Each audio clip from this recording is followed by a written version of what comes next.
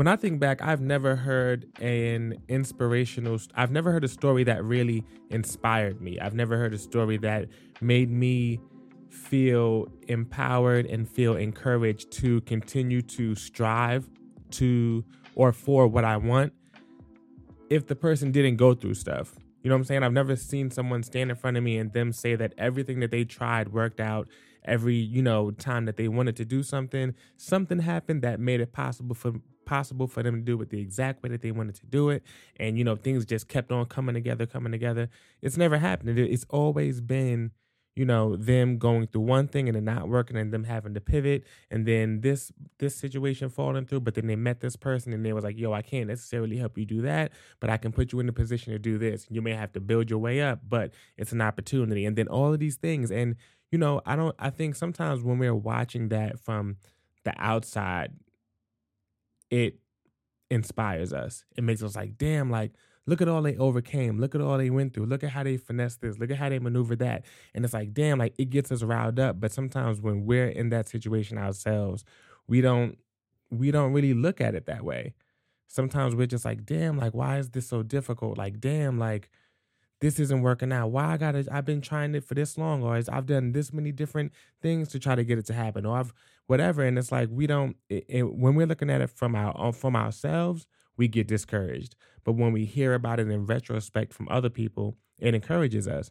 And I don't know, I just think it's something where we have to start looking at our lives from a bird's eye view. We have to start looking at, not even just from a bird's eye view, but we have to start looking at our lives from the future. You know what I'm saying? If you're going through something right now and it's a stepping stone, or it's maybe what seems like a setback and it's going to cause you to have to switch some things around to, get it done. If you're working towards a goal, describe it to yourself as if you've done it. Literally picture yourself standing in front of a room of 5,000, 10,000 people, explaining to them like the step by step of what you just went through, but end it off as if it worked out. So let's say you went out for a job and you didn't get the job interview. You'd be like, you know what? And I remember this one time back in, December in 2021, I went out for this job interview and, it seemed to be going well or whatever. But, the pandemic hit and, the job that I interviewed for 6 months, I went through 4 or 5 different interviews.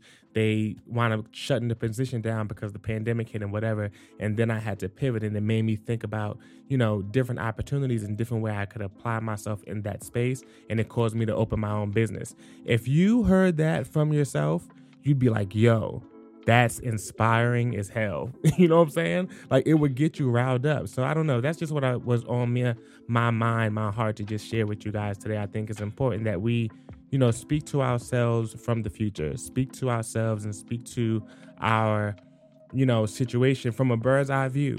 Don't always look at things in the present. Sometimes it's important to be present, but sometimes it's important to not be present. Sometimes it's important to be forward thinking, forward projecting.